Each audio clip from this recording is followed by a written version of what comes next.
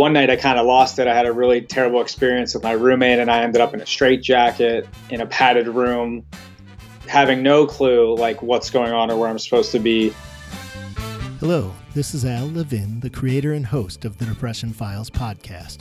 For over 2.5 years, I've been creating and publishing this show every other Sunday. Of course, there is a cost to producing a podcast, from paying the podcast hosting site, to the equipment, to a significant amount of my own personal time. Because of this, I've decided to create a Patreon page and hope that you'll consider contributing so that I can continue the important work of allowing men to share their stories. Please check it out at patreon.com/thedepressionfiles. That's Patreon, patreon.com/thedepressionfiles. In addition, it would help me out greatly if you could take a minute to rate and review the show. Thank you for considering to support me in these ways. And now, to the show. Welcome to the Depression Files, where you'll hear interviews of men who have struggled with depression. We talk about everything related to mental health, from depression and other mental illnesses, to medication, to suicide awareness and prevention, to our current mental health system, and of course, to the stigma that surrounds mental illnesses. I believe that sharing stories is one of the best ways to chip away at the stigma. I also believe that sharing stories helps to educate those who may know little about mental illnesses while giving hope to those who may be suffering. I'm your host, Al Levin, and I want to thank you for tuning in. Let's get started. Hello, this is Al Levin of the Depression Files. Tonight, I'm very excited. We have Brett Stevens on the line. Brett is a startup consultant, a professional poker player, and an author. Brett, welcome to the show. Hey, Al, thank you. Thanks for having me. So you have an interesting background of a person who's living with bipolar disorder. Yes, that's correct. And it's bipolar. I know there's bipolar 1 and bipolar 2, and I believe you live with bipolar 1, correct? Yep, that's it. And, I did a little reading about you. It sounds like, from what my take on it, and I'd love for you to tell me if I'm wrong, you have a couple of brothers and your upbringing, everything in the house, pretty typical upbringing? Yeah, absolutely. Really, really close with my brothers, close with my parents. Competitive atmosphere, trying to do well in school. We had a lot of friends, and yeah, just very good memories from childhood. Yeah, I remember reading something about you playing basketball and maybe being like the shortest of the crew. Or are you the youngest brother? I'm the middle, which okay. was so interesting. Is if I'm in the middle, shouldn't I be the second tallest? But I was the shortest somehow. So you were the shortest one who had to work the hardest. Did you end up playing ball at school? Yeah, I started for my varsity basketball team as a sophomore. Actually broke the assist record, and as a senior, I was a captain. So definitely had a really good experience with that. Yeah, that's awesome. Hi. That's really cool. And you said a tight family. School was good? Yeah, did well in school. Was pushed by my parents to do well, and really just listened to them and did what I needed to do, and was able to focus on studies instead of needing to get, a part-time job. So I was definitely had the time and kind of energy to put towards that. And that led to us, pretty much all three of us, having good grades and, going off to college after high school. That's awesome. How about socially? You had a good group of friends at school? Yeah, definitely. A lot of my friends I had known from elementary school or middle school, and I just have known them for forever is what it seems like. And I'm still friends with really the same people. But yeah, different friends, lots of different groups of friends, really could get along with most people. And like I said, my friends that I've known forever, I'm still very close with. Yeah, that's awesome. And then you went away for college. Is that right? Yep. I went to a school in the South for college. I was going to be pre-med like my dad was. And that was my intention going in, was to come out and be some sort of physician. Okay. Your dad's a doctor? Yep. Okay. Cool. So you went to pre-med, and was this far away from home? Were you living away from home for the first time? Yeah. So I grew up in Pennsylvania, and I actually went to school in Florida. So decent trips out there. Oh, yeah. Quite decent. So in hindsight, looking back, did you see any kind of indicators? Because I know until college, everything seemed great. Do you see any kind of indicators that you could look back at in hindsight to say, wow, I could have seen some kind of mental illness coming because of such and such? Not really. I would say the closest thing to that would have been the way that my brothers and I competed against each other. I certainly had like a chip on my shoulder and would get very angry if I would lose at something. And my older brother was good at kind of like pushing me and pushing my buttons at times to get me to sometimes even like a more upset place. But other than that, my friends were doing the same things with their brothers. So it didn't seem abnormal in any way. But as I went back and wrote this book, I really think that was probably the only thing that I noticed was that I had basketball as a place to display some of this anger. Whereas once I got to college, I didn't play as much basketball and the anger was just more kind of part of me. But that, yeah. So I hear you saying basketball was pretty much an outlet for you to get your frustration out. But you also mentioned, and I would agree, pretty typical of sibling rivalries, right? Do you think your anger was more than the typical anger? I mean, were you having explosive outrage when you weren't playing ball? No, I was the opposite, actually. Very calm, relaxed. And really, I think much of the time, I was probably the only one that really knew how angry I was. I don't know that I was telling people, but every once in a while at home, it would come out a little bit, like with my brothers on the basketball court at night or something. That's when I would just be very free with it. Uh-huh. But day to day, no, like nothing really could get me too thrown off in a normal day-to-day setting. So just out of curiosity, what makes you think or feel now like that's different than most guys on the basketball court, especially those who are really competitive? Honestly, I don't know if it makes me any different from anyone else on the basketball court.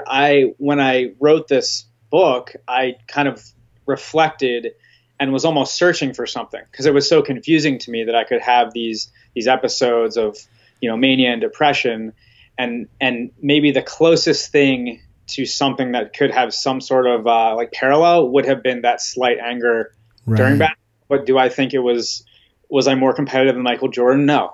I was way, just kind of in a suburb playing basketball very seriously, but not in a place where it was overtaking my mood or my life in any way outside of the basketball court. Right. Even looking back, no sense of anxiety that you could put your finger on or anything like that. Felt pretty normal. I had good support, and if I did have those sorts of feelings, I'm lucky to have a family that was very supportive and helped me work through those things. Right. And I would have to say, from the men I've spoken to who live with bipolar disorder, that's pretty typical. A lot of men don't have any kind of symptom or sign of it coming at all until, typically the first onset, which oftentimes is late teens, maybe real early 20s. Yeah, that's exactly when my first episode happened. And it's just very confusing. Obviously for the person, for me, it's confusing on many different levels, but the family around you is confused as well if they've never been through it before. So it really impacts everybody. And were you away at college during your first episode? Yes, so I was at college, and luckily my younger brother had scheduled just a random visit to come see me the weekend that I was in my episode, and he mentioned to my parents that something might have been a little bit off, and then that was really what tipped my parents to help me get back and get the help I needed for the first episode. So definitely a lot of random chance that I had the right person there. Yeah. Yeah. And how old were you at the time? I was 19. A freshman? So first semester, sophomore year. Okay. So sophomore year. And tell us, looking back, how that episode began. Like, what were the first signs of something being off? Yeah. And I think as I talk about the book and think more about these things, part of what's very almost disturbing about my episodes is that I have no awareness that they're happening. So I can only really reflect on it once I'm out of it and recovered, and I've had 3 of these things. So in college, you could ask me what's going on, and I would have said I'm having a normal day at school. But nothing is going on. But when I look back on it, I woke up and I'm just noticing, birds flying around, or one is sitting on my car, and that's significant in some way. I lose track of time a little bit more, and I'm anxious, and I'm driving through red lights in my car. I sit in class, and I'm hearing talk of different students, and I'm experiencing it as though they're talking about what I'm doing. He's up in the top row. He's writing his pencil. That's kind of what my experience was. So they may have been talking about something different, but you were hearing them, literally believing and hearing them speak about you. Right. Like if someone in front of me were to say, like, he went to the store last night, my thought when I'm in this episode is, I didn't go to the store last night. Like, what does that mean? But they're not even talking about me. Yeah. So you just get rounds and rounds of that. And so I'd say like that was the first types of things that were happening that were leading me to this, like, bipolar 1 episode, which is, very dangerous high thing. So take us from there, from you have this experience with the birds, which, by the way, I did read that part of your book, which is online. I found an excerpt, and that was it. And your writing is phenomenal, by the way. So I'm looking forward to reading the whole book. But I did read about that, and it was really interesting. It was, you talked in a lot more detail about just kind of birds became really significant to you in that day, and you started really kind of deep thinking about why they exist and how they're connected to you, it seemed like. And then in the lecture, the professor actually pulled out a picture of a bird, right? Yeah, and thanks for saying that. I really appreciate it. He did, and that was just more reinforcement that everything that I was thinking of was perfectly normal and made sense.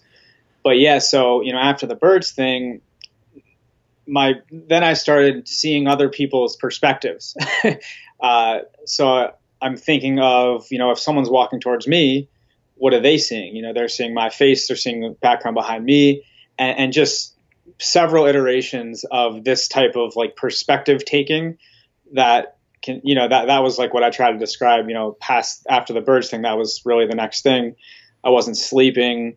And then really the most dangerous thing that happened during this first episode was I was supposed to pick my brother up at the airport, who was visiting me, where he kind of figured out something was wrong. And I was going to be, I was very happy driving, and I missed the exit to pick him up at the airport.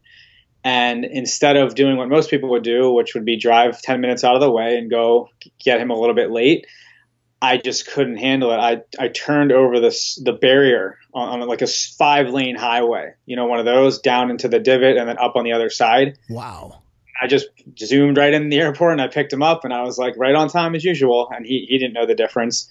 But that was one. I was by myself, very dangerous, and felt nothing of it. Look, I took a shortcut to the airport. That was the thought process. Right. So, and like you explained earlier, at the time, you see nothing wrong with that. That's like, that was normal, right? Oh, oops, I missed it. I'm just going to go through the ditch here and over to the other side and get him.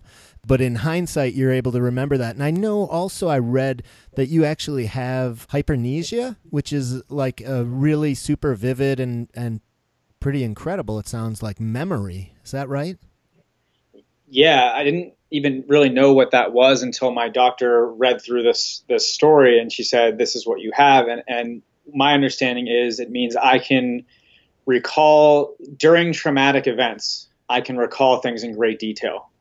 So these episodes, there's so much trauma and very intense situations. And, as I started writing this, I was able just to walk through those situations and remember details. And she connected that to having hypermnesia, which is like the ability to remember these things during those times of trauma. During the times of trauma, but it's the memory is actually after it, right? So like when you wrote your book, being able to recall those traumatic times.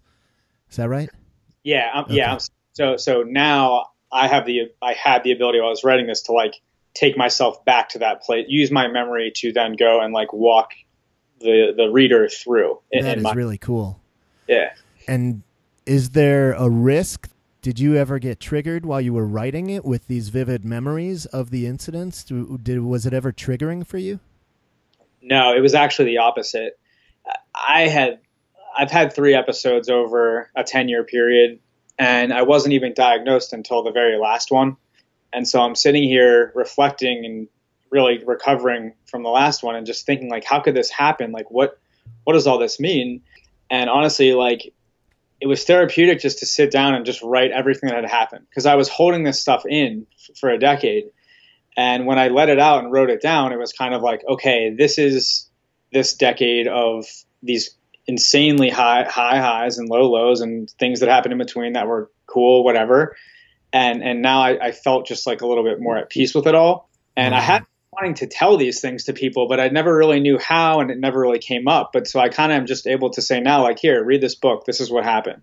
And it's a useful tool. That's really cool. And I could see that being therapeutic. I mean, I talk a lot to men who use, and I have used journaling to, help me get through a depression, for example. And I think writing can be very therapeutic. Yeah, I totally agree. So tell us, I want to get back to the story. So you pick your brother up. Do you think he has any inkling that something's going on right when he sees you? Well, no, but remember, I'm thinking nothing's going on.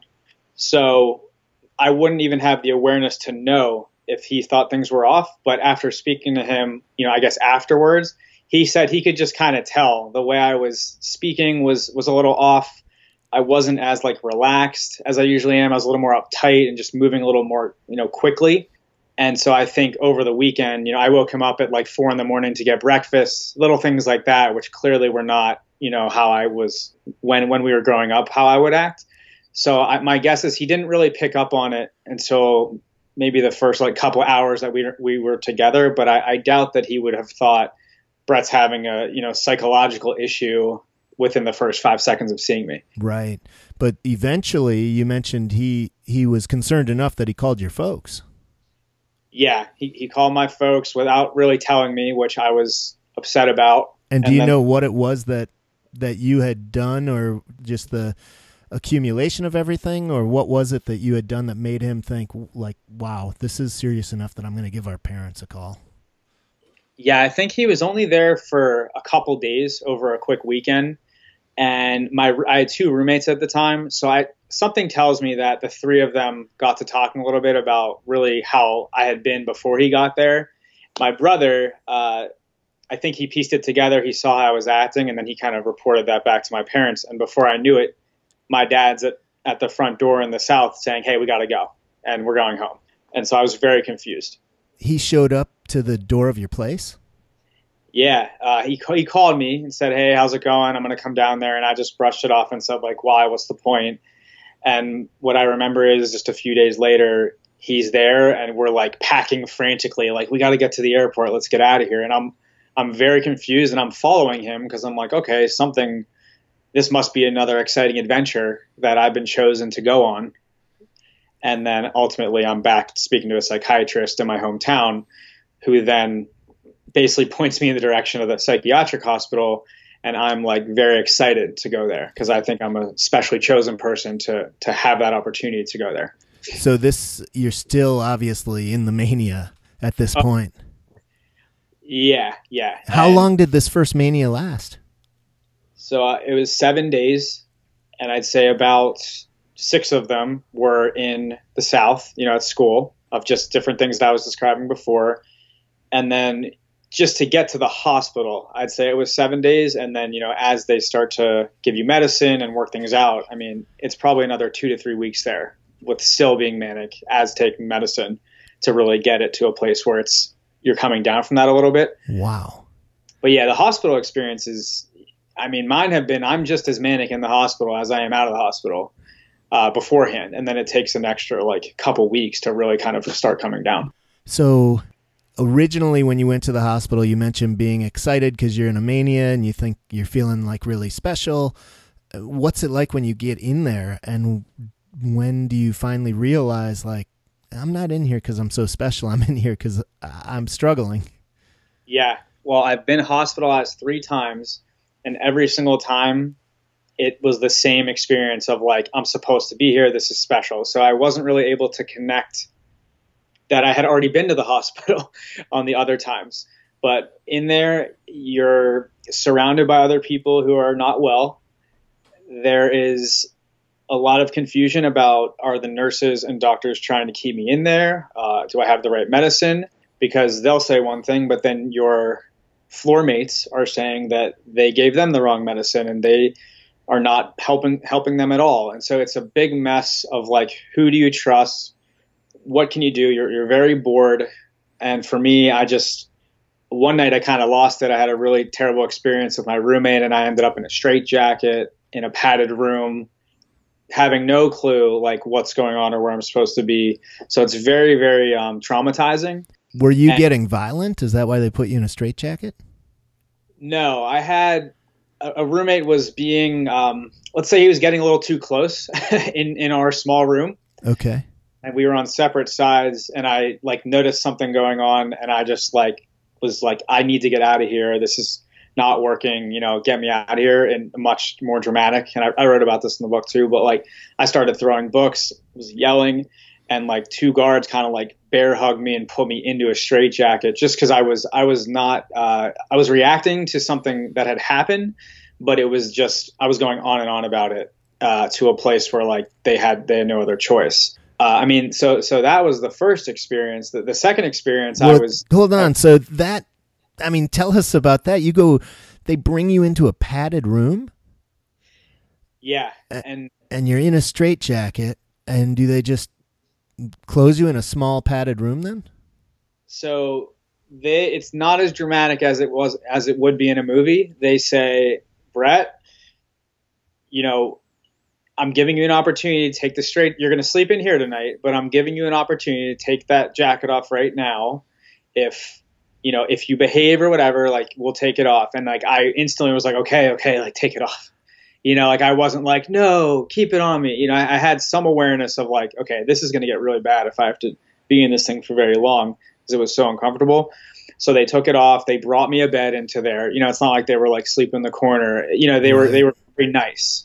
So that's how I got out of it. And then the next morning, my roommate was just gone. And then I got my bed back and we just moved.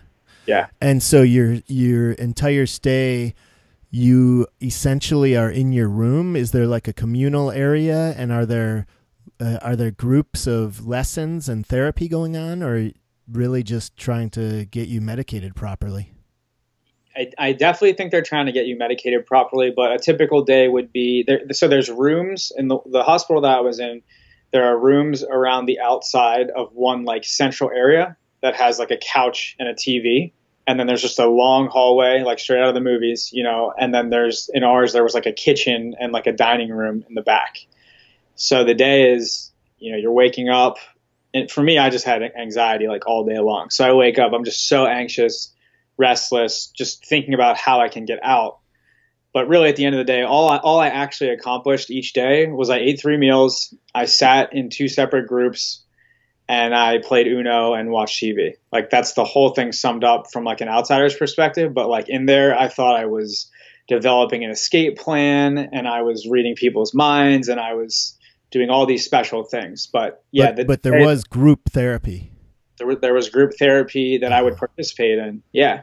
And it was, just you learn about other people's stories. And, I don't think I was really in a place to grasp what people were actually dealing with because I was so just still thinking that I was solving some, problem.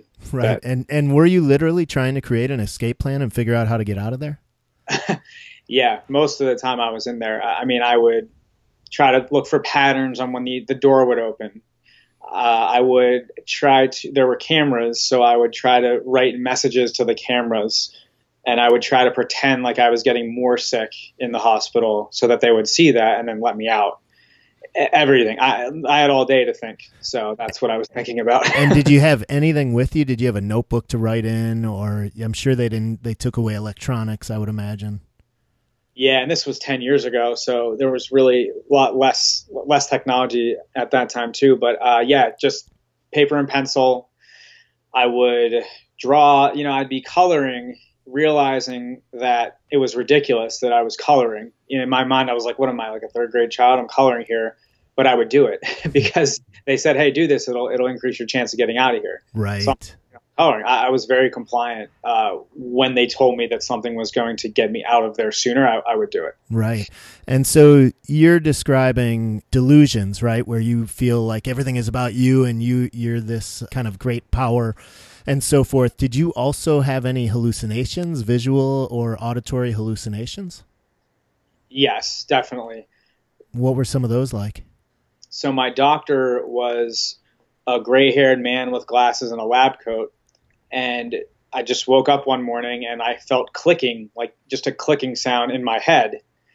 And for some reason, I like pictured a group of gray-haired scientists kind of like clicking up voltage, like connected to my brain or whatever. And like as they clicked it, I would feel it. And so I woke up and I was still feeling it. So I was feeling this clicking, thinking that some sort of electricity was flowing through the whole floor. And then I walk out of my room and the doctor's coming down the hallway. And we had a meeting. He was saying, hey, Brett, like, how's your medicine? The typical just doctor interaction. And on my side, I'm thinking he's developed this whole plan to get us, our brains are frying and he's the source of all of our pain. And, and now I know that was just him checking in on me and me being sick. Right. Wow. And so were the hallucinations daily, like continual? Yeah. Just if you're not hallucinating, then because they're bodily too. So I'd say almost all day long, something's happening that probably isn't real. Right. Whether it's like a feeling type of thing or something? A feeling or something might look a different way. And yeah, you might just hear a crack in the wall and then it's like, oh, who's in the wall? Yeah. And that's not a healthy thought. That doesn't really add up. But no matter what's happening, sounds, feelings, what you're seeing, you can find a way to make it fake when you're sick. Wow. And so at this point, did they give you some type of diagnosis? After all that, they gave me psychotic disorder, NOS. So not otherwise specified? Yes. Yeah. And they gave me some medication and they said, and then that's where actually my first depression really hit. But I tapered off the medication and I recovered. Wait, are you saying they gave you medication for the psychosis and the medication threw you into a depression? So I think it was a combination. So they gave me Risperdal and Lexapro. And I think when I was home, my college experience was over.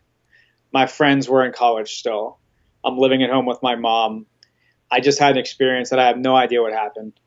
And they're telling me I can't drink alcohol. I can't do anything that I can't enjoy my second year of college.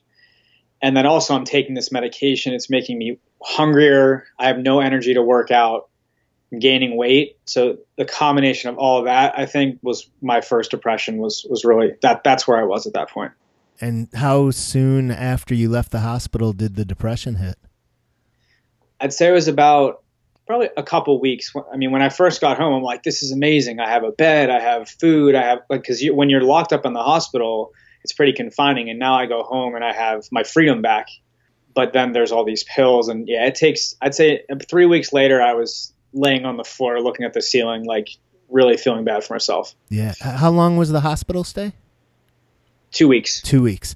And then, so you were feeling pretty good, it sounds like, coming out of there. Like, yes, I get to go back home. And then I hear you talking about all these other stressors, too, not being able to get to college and be with your friends and everything. And you mentioned just laying on the floor in a depression. What were some other symptoms of your depression? There was anxiety, high anxiety. And what I remember is, if I used to hallucinate, so if I used to think someone on the radio was talking about me when I was manic, well, now that I'm depressed, like I don't think that person on the radio is talking about me, but I just feel so anxious. Like it's just replaced with this anxiety. Like what just happened? It's confusing. You lose a lot of confidence and you're just like, really? I was walking around thinking that the radio was talking about me. Like that doesn't make me feel very good. That doesn't make my I'm not a confident, person. I'm vulnerable right now. Right. So it's like that vulnerability. And then my personality has always been to kind of interact with people, make friends, not like crazy outgoing, but hang out and have fun with people. And to lose the even desire to go do that and saying, no, I don't want to talk to anybody. If any of my friends would call, I would get anxious about that alone. And so it was just a combination of like social isolation, being too afraid to go do something, but then very bored and restless sitting at home, and just the nightmare cycle that is. Right. Were you able to sleep? I was able to sleep because I think I took my medicine at night. I always ate a lot, and I was up pretty early in the mornings, but I always was able to sleep at night. Okay. And you mentioned that you believe the medication, as well as all of these other pieces of the experience you had just been through, being a part of what threw you into a depression. And at the same time, many people who I have spoken to who live with bipolar disorder, it seems to be almost like a cycle, so that it's pretty typical for somebody who goes through a mania to then crash with a depression. So do you think it may have just been a normal progression in a way from, and I have no idea, that's why I'm asking, of your bipolar disorder? It's certainly possible because I've seen that same pattern all three times. But it's very hard to tell if you come out of a depression because the meds are right, or because it passed, or because you're doing the right things that are non-med related. But what I found is every time I have about a 2-week manic episode, then I have a 7-day manic episode, then I have about a week or two in the hospital, and then for me to recover takes about 18 months to go from like, hey, I just got out of the hospital, the whole recovery cycle of the depression, it takes about 18 months for me. And that's happened 3 times. So I think the question is yes, it's been the same exact cycle 3 separate times. That is a long time. But, and you've got me thinking now too, even if it is a typical cycle, there are a lot of reasons that it could be the typical cycle, such as many times people in manias talk about not sleeping at all because they're up all hours of night with this high energy and doing things. And if that's how you're living for a week or something, then it would be easy to crash, So you might be just putting your body into a situation where a depression is more likely. Yeah. And again, I'm just kind of hypothesizing from stories I've heard, but that's really interesting. So you get home, you go through this depression, and it sounds like this depression lasted for quite some time. Yeah, it took about 6 months to even really feel like going and talking to a friend. So wow. 6 just like, and I'm lucky my mom was with me the whole time. So she was home. I had a place to go, which is more than most people have. But she, I was just a mess for 6 months. Didn't want to do anything. And then I'd say the next 6 months is just like a very uncomfortable transitional period of like, I guess I could do that. You kind of have to force yourself to do everything for 6 months. And I'm generalizing, but that's kind of the idea. And then usually the last 6 months is things are getting easier and like you can kind of see the light and you're almost there. And then for me, 18 months later, I'm like my old self again. And it's just like, wow, how could that have happened? And for me, three times later, now we're in that stage again, which is good. And I don't necessarily anticipate it happening again because I have some good things in order now that I didn't have before. But yeah, to answer your question, I just think it's a really rough 6 months. It's a little bit easier for 6 months. And then you kind of like, at least for me, I kind of transition over those last 6 months. So when you were good after recovering after this 18-month ordeal, how long were you living in a situation where you would be able to say you were mentally stable before you had your second episode? I would say it's 2007. Yeah, I'd say it was, I want to get this right, 2011. Yeah, it was probably 4 years. Okay, 4 years where you felt pretty good, mentally stable, and you were not on meds at the point either, right? No, they tapered me off the meds, but things were good. That's when I was a professional poker player, doing really well with that. And were you still seeing any therapists, a psychiatrist at all? You were off meds, so probably not a psychiatrist. Were you seeing a psychologist at all? I was seeing a psychologist, very like spotty, not as much. So there was all this treatment and therapy and meds in the beginning, and then the whole package kind of like tapered off with the medication as I was getting better. And then once I was better, everyone was kind of like, all right, that was behind us. One psychotic episode. I didn't have any diagnosis, and we all moved on, really. But I did check in with someone, I'd say probably like maybe once a month or so. But it was, the understanding at the time was, I had one psychotic episode and that could be the end of it, and now I'm good to go. Yep, we don't need to talk about why it happened. We don't need to talk about what it was. Right. He's fine now, and life is good. And hopefully it was a one-time episode and it never happens again. Exactly. And then you said you were playing professional poker and doing well. Yep. So, I'm sorry. Go ahead. Well, I was just going to ask, when did the second episode hit, and what did that start out like? Yeah, the second episode, I'm, supporting myself financially, living with roommates, having a great time, and some of this anger just came back, and some of the hallucinations and paranoia came back slowly. Can you remember some of those hallucinations? Yeah, I played online poker mainly. So I would think about, I'd play a bunch of tables. Let's say I was playing 12 tables at the same time on my screen. And I'd be thinking about, who are these people in each of these squares at their houses? Like, where are they? What are they doing? What are they looking like? And so I'm playing poker, but I'm thinking about these things that have nothing to do with poker. And I played so much poker that I was kind of on autopilot with all that, but just thinking way too deeply about like what's on the other side of the screen. If someone would drive by, I would think it was like paparazzi, like trying to look in on my session.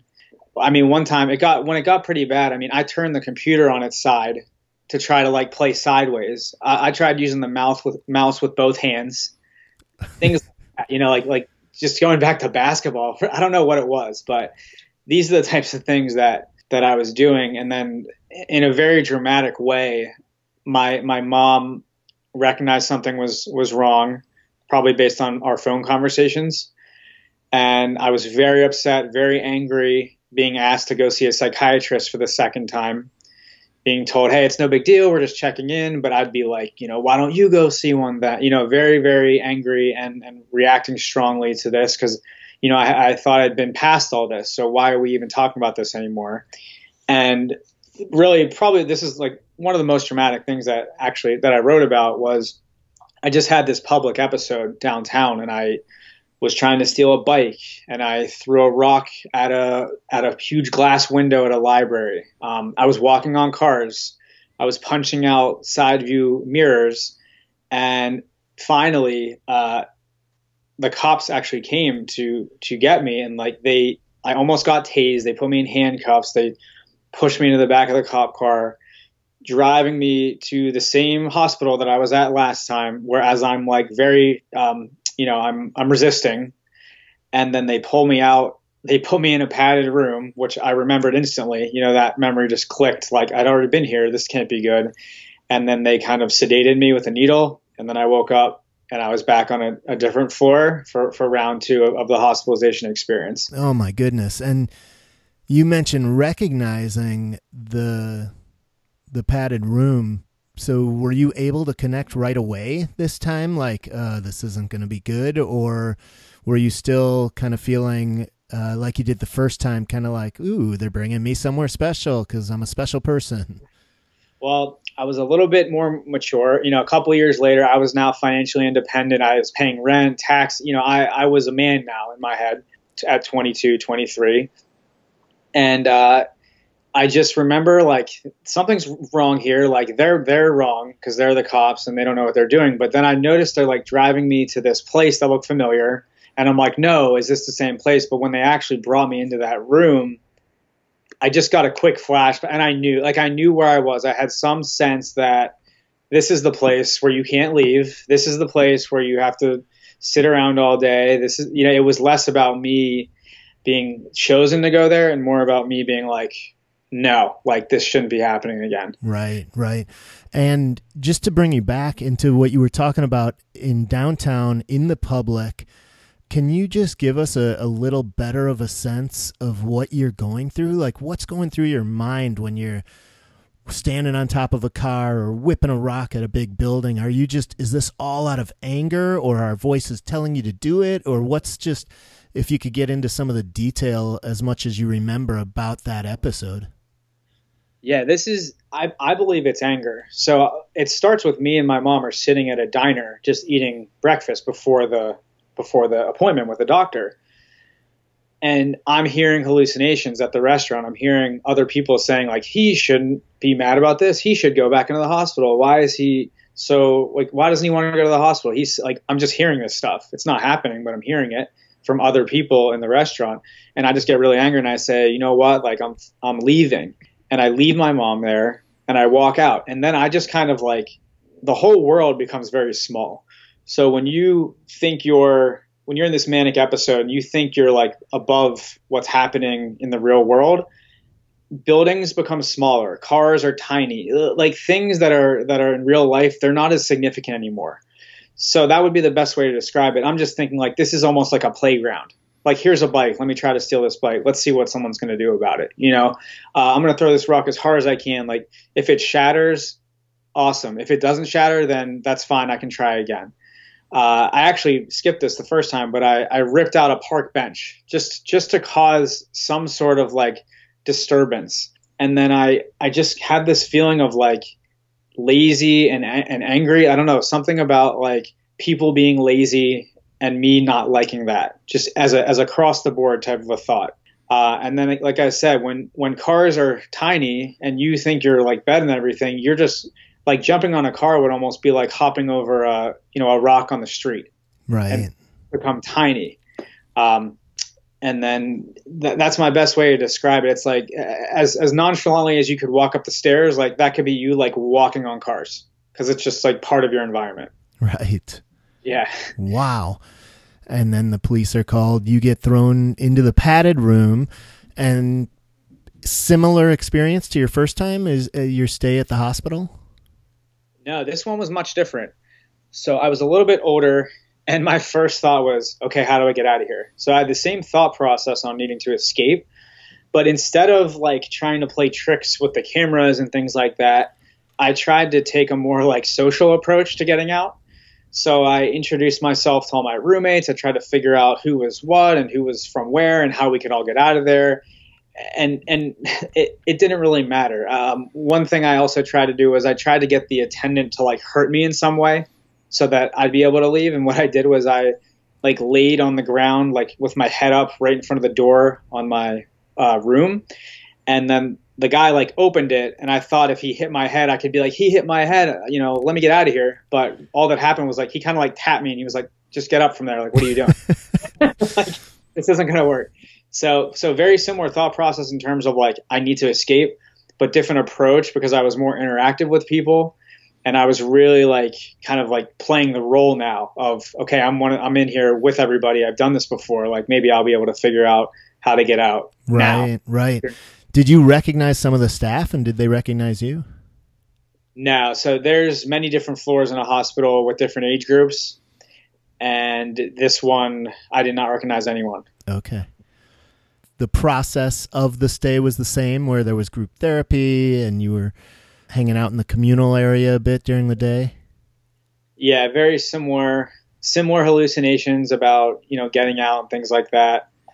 But I didn't take my medicine the first few days in the hospital because I just didn't think anything was wrong with me. So they gave you medicine, but you refused to take it, or did you pretend to take it? I refused the medication. And then on my third night when I'm sitting there and like no one's telling me when I'm supposed to be leaving or not, I just said, all right, give me the medication. And I started taking it. And then I got out. And in my mind, I got out because I took medication. But the reason I got out was because the medication was helping me. And that was what helped everybody understand like it was cool for me to leave. Right. So, yeah, it was a tough situation. Interesting. And then when you leave the hospital this time, same deal? Do you go to live with your mom again, or do you go straight back to your roommates? I go back home for a while. For the first couple months there, I'm back home, and then yeah, that's that transitional period of recovery. I actually went back to my roommates, who are very cool. Like they very low key, not what you would expect. Like a couple guys living together. Like we were all just very like relaxed, like hang out, whatever. And they knew what you had been through and everything? I think they knew some of it. I know that my parents were in touch with them, but they didn't really tell me any details. And I think what I got from them was that I just kind of disappeared for a while. They didn't really understand what happened. So you didn't tell them about your hospital stay or anything? I told them a few things, and in the state that I was in, I wasn't in a place to really even articulate like what had just happened, even if someone asked me.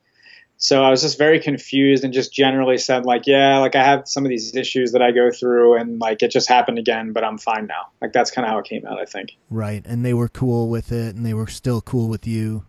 Oh yeah, totally. And then did you start going back to work right away? So I tried my work at that point was still playing poker. Oh, that's right. And and online poker actually got shut down a few months into my recovery. So I was trying to play poker, and I was getting bored and not really having as much fun with it.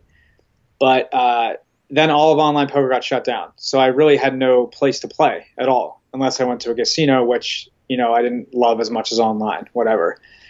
So I got a job probably 6 to 10 months in. Like after that 6-month period, somewhere in the transitional period, I got a job selling paper door to door. Okay.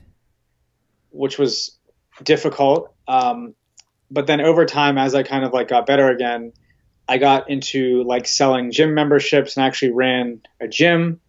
And then I was able to get involved with a startup company that sells software to gyms in Texas. And that's kind of when I moved to Texas to take this new job, this cool startup opportunity, and kind of like move far away again after this episode. What were you and what were your folks thinking as you were moving away after having had a second episode? Were you and were your folks nervous about that?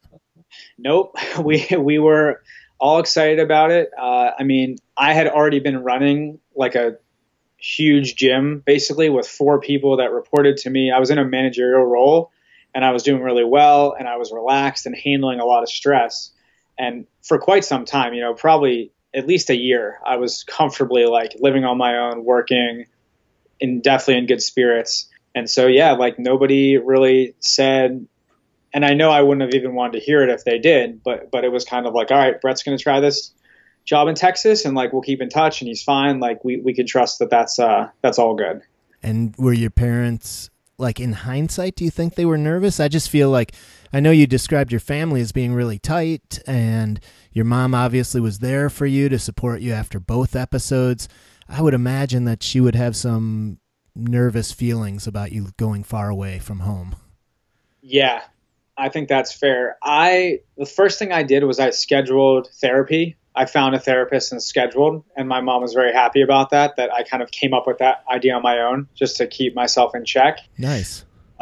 But it would almost be as like, and I don't know, obviously we don't know each other very well, but it would be like if I said, hey, I'm going to take a road trip to California tomorrow, and you were like, no, you don't sound good. Like, I don't know if you should do that. You see what I'm saying? Like when I'm in a good place, it's very hard to worry or because you don't really want to like rain down on someone who's feeling pretty good and just living a normal life, it would seem. Right. That's true. That's true.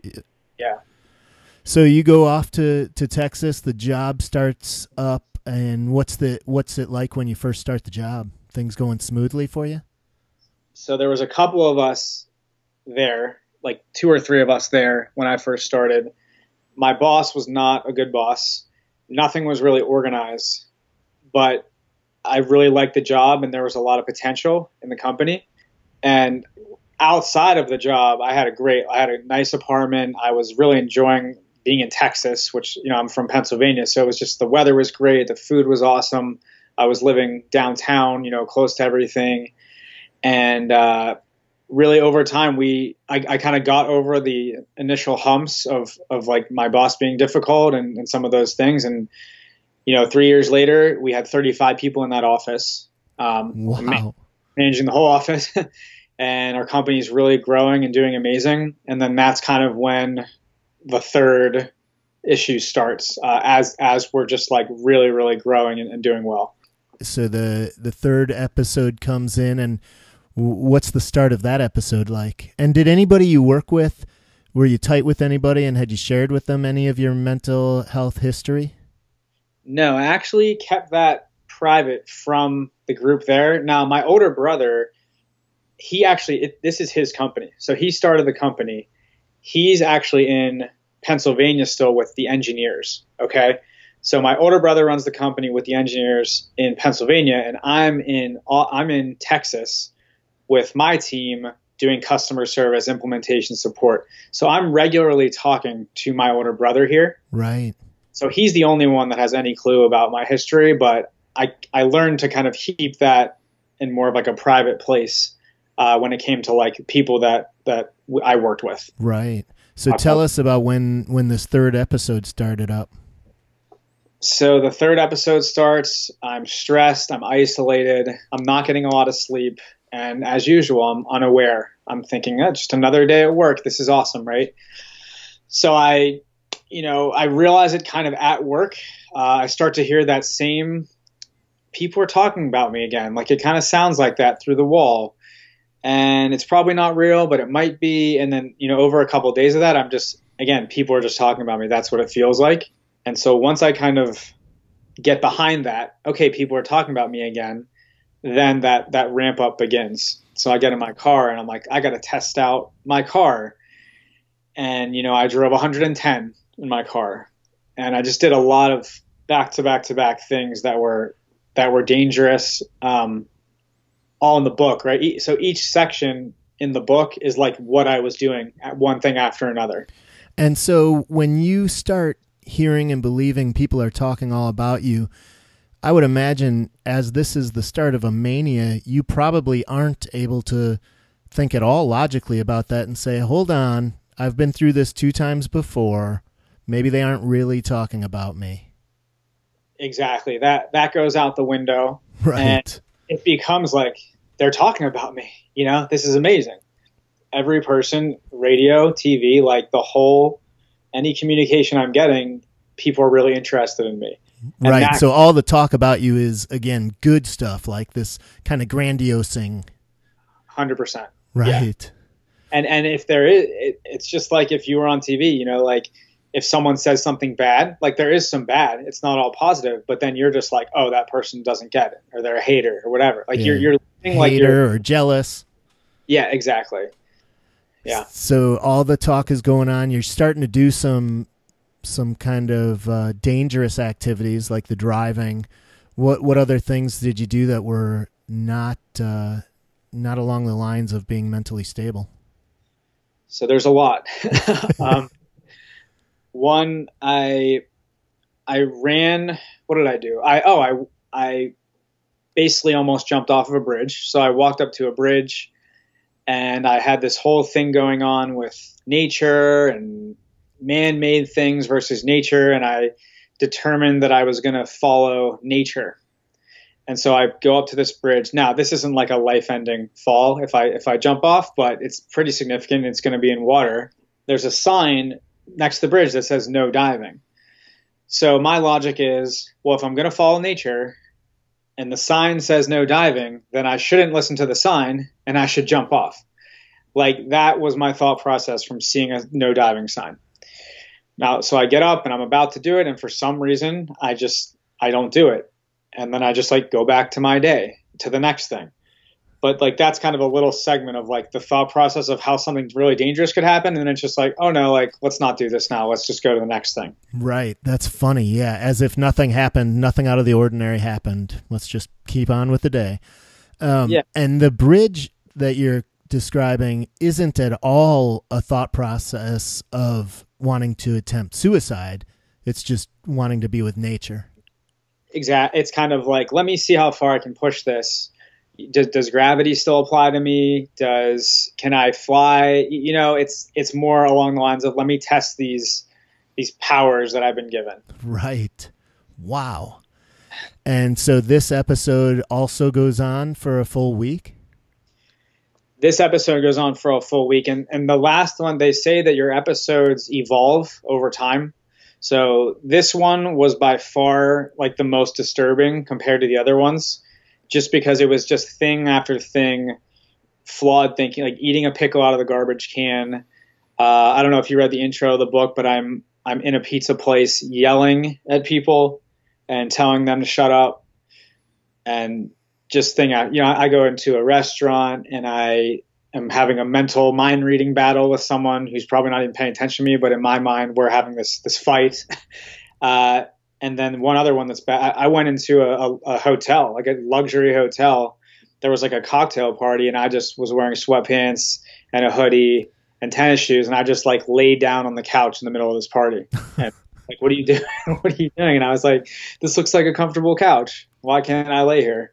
Just very like rude and just very, very, I couldn't imagine. I can't imagine. I can't believe I did those things. And is that still also with this kind of attitude throughout the mania of being somebody that everybody, looks up to, and you have the authority to be able to intrude upon a party and sit on a couch because that's who you are as this kind of grandiose figure?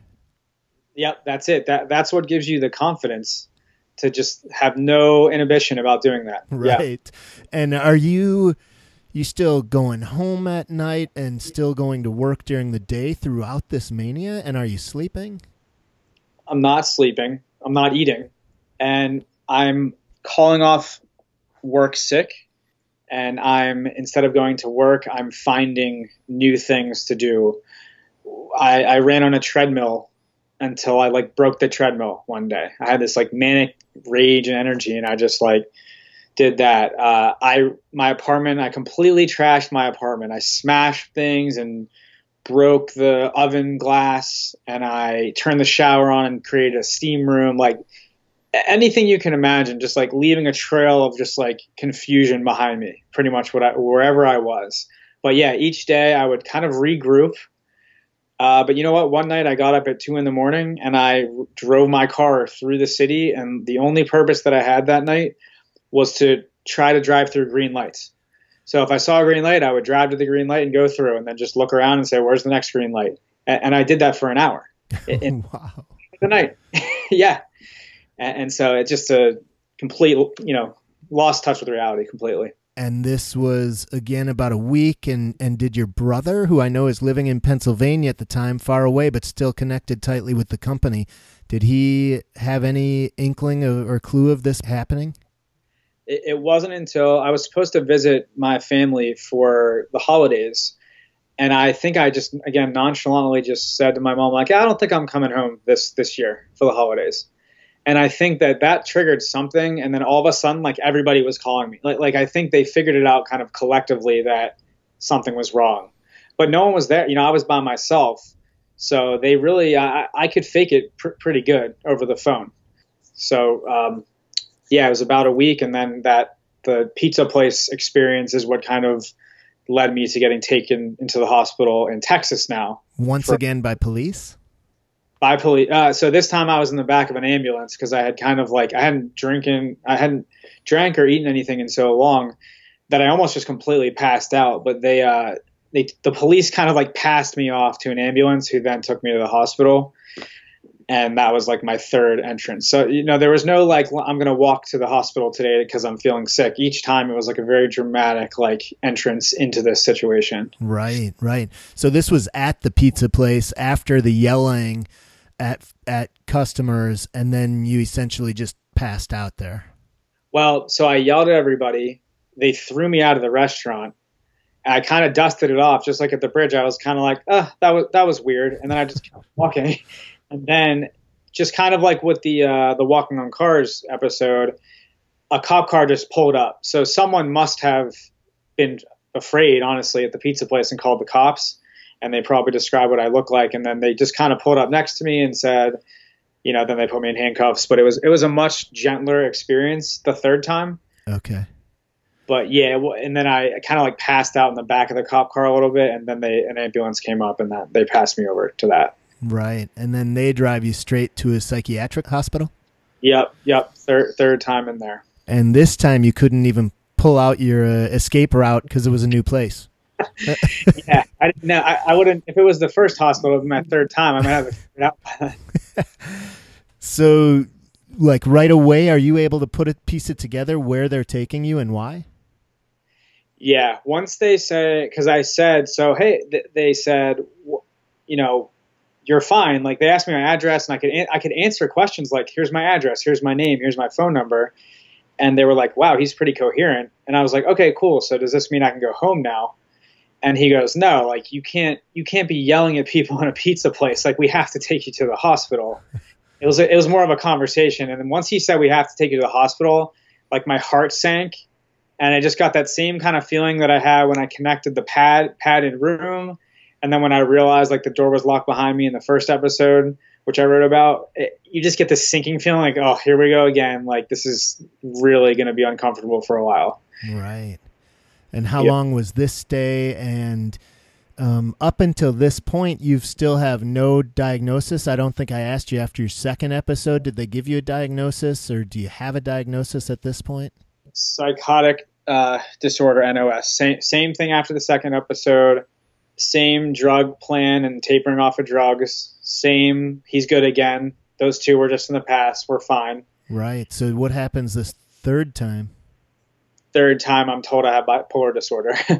And, it sinks in pretty hard. It actually, it's very scary. I'm actually writing another book right now. I finished it, and I'm in the process of getting it published. That it kind of starts where we are right now, where it's like you've been told you have bipolar disorder.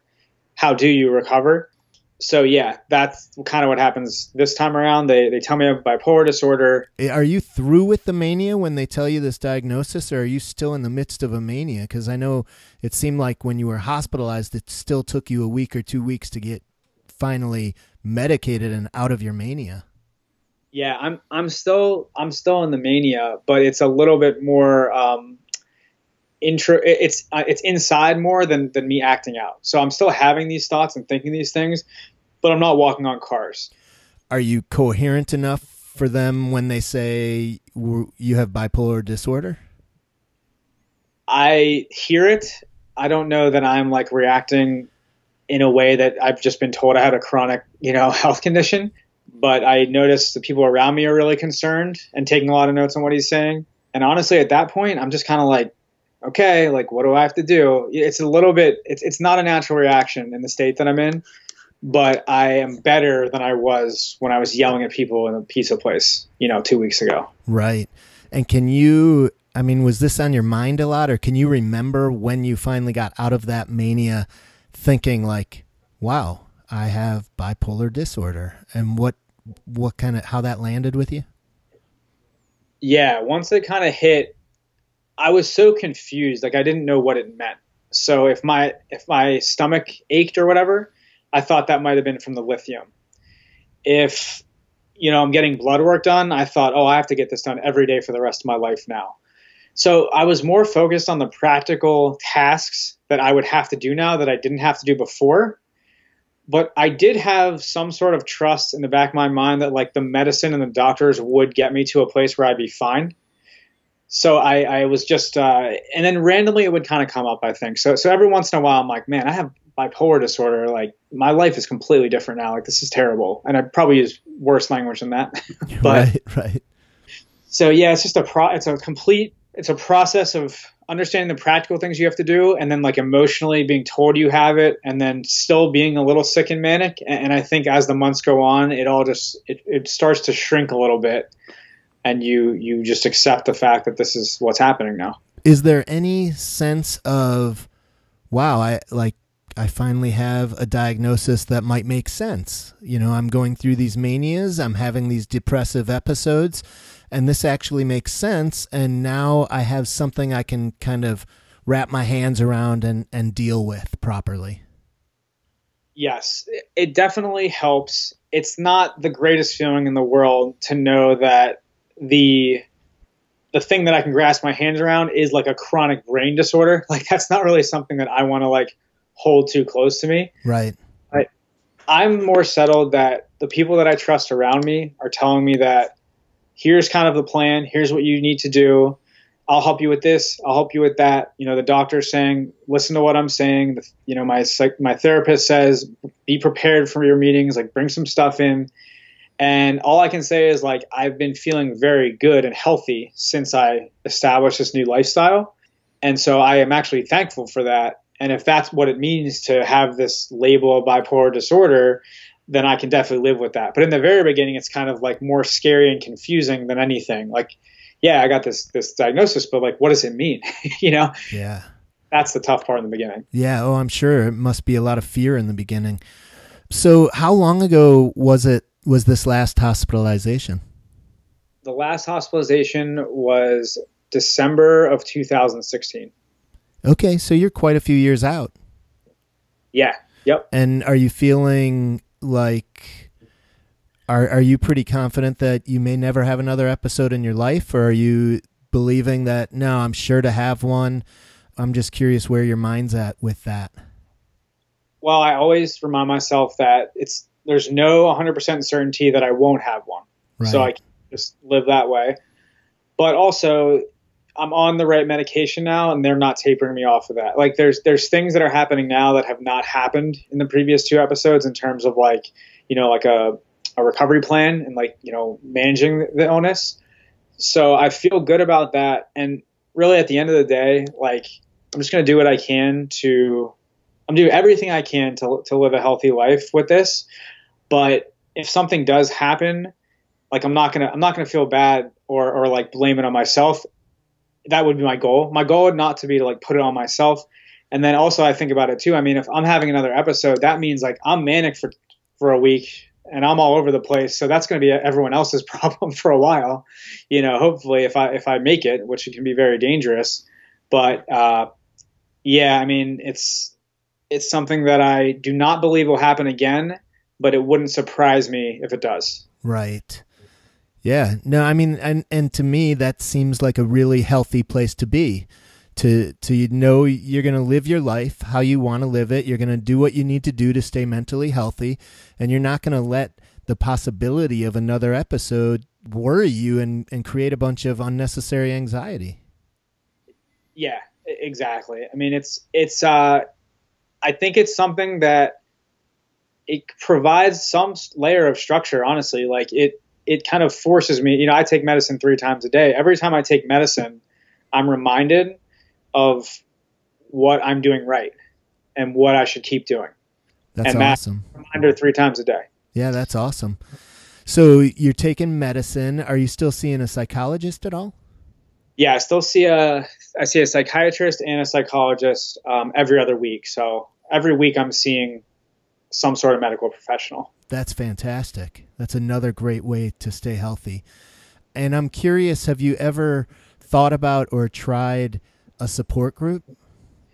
Yeah, so I did try a support group when I first was in that 6-month phase of really being a little confused. And it was good to be there, and I felt very loved and welcome, and it was nice to see, because I don't have any other people in my network that live with bipolar. So it was nice to be around among peers. But personally, I didn't necessarily feel like sharing as much. And I don't know, I prefer to work more closely with my doctors, I think, but I can see why they would be valuable. But yeah, I was more kind of in and out. I went to a few of them, but then I kind of reverted back to just my doctors. Right. Well, I'm glad you tried one and gave it a shot, because I think, I'm a big believer in support groups, and I know it's not for everybody, but I do think it's very different than in a hospital situation where there's actually a therapist running it in the hospital, and you're dealing with a lot of different people who are probably in the midst of a crisis since they're hospitalized. And I think, I was able to find a support group that I still go to, even though I've been mentally healthy since 2010.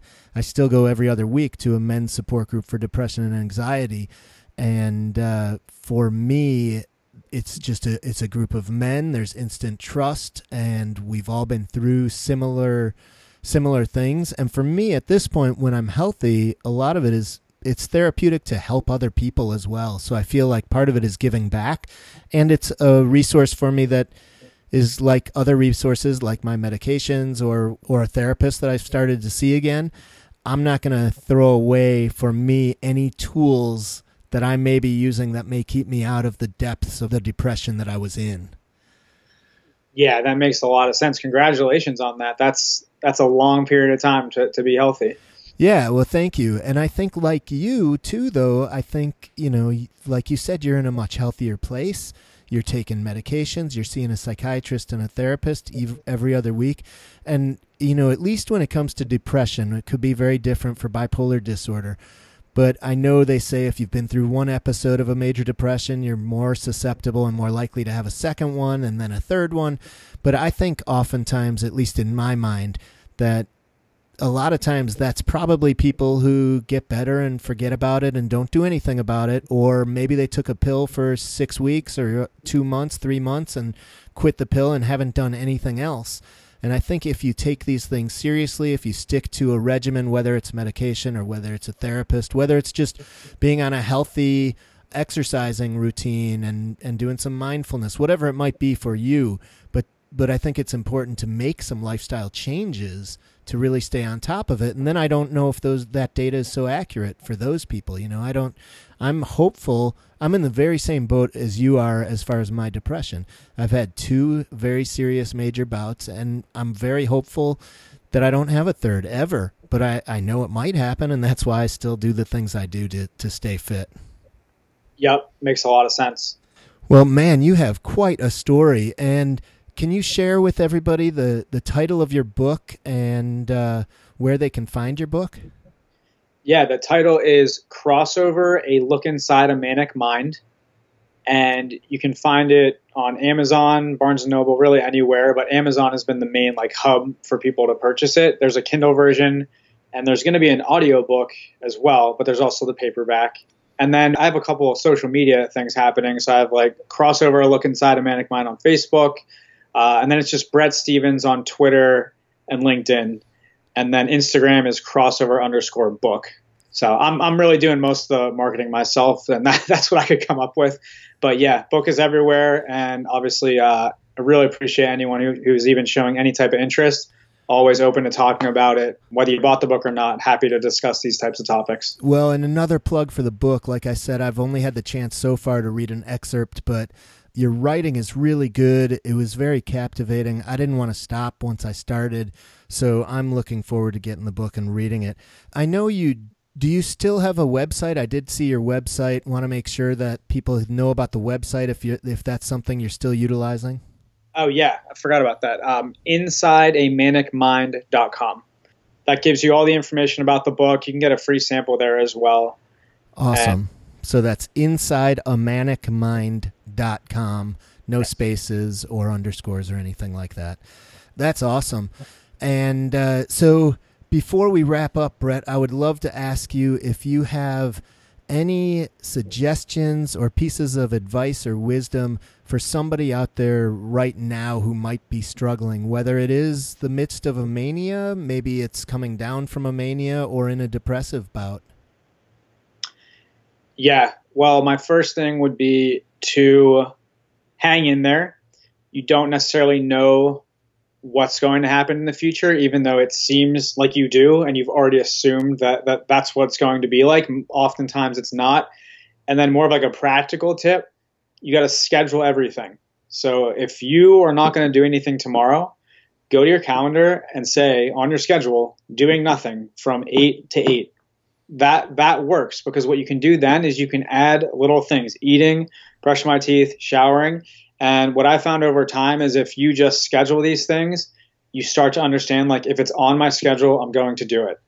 And, people were telling me all types of kind of high level, motivational things. And I think that's great, but it's not as useful.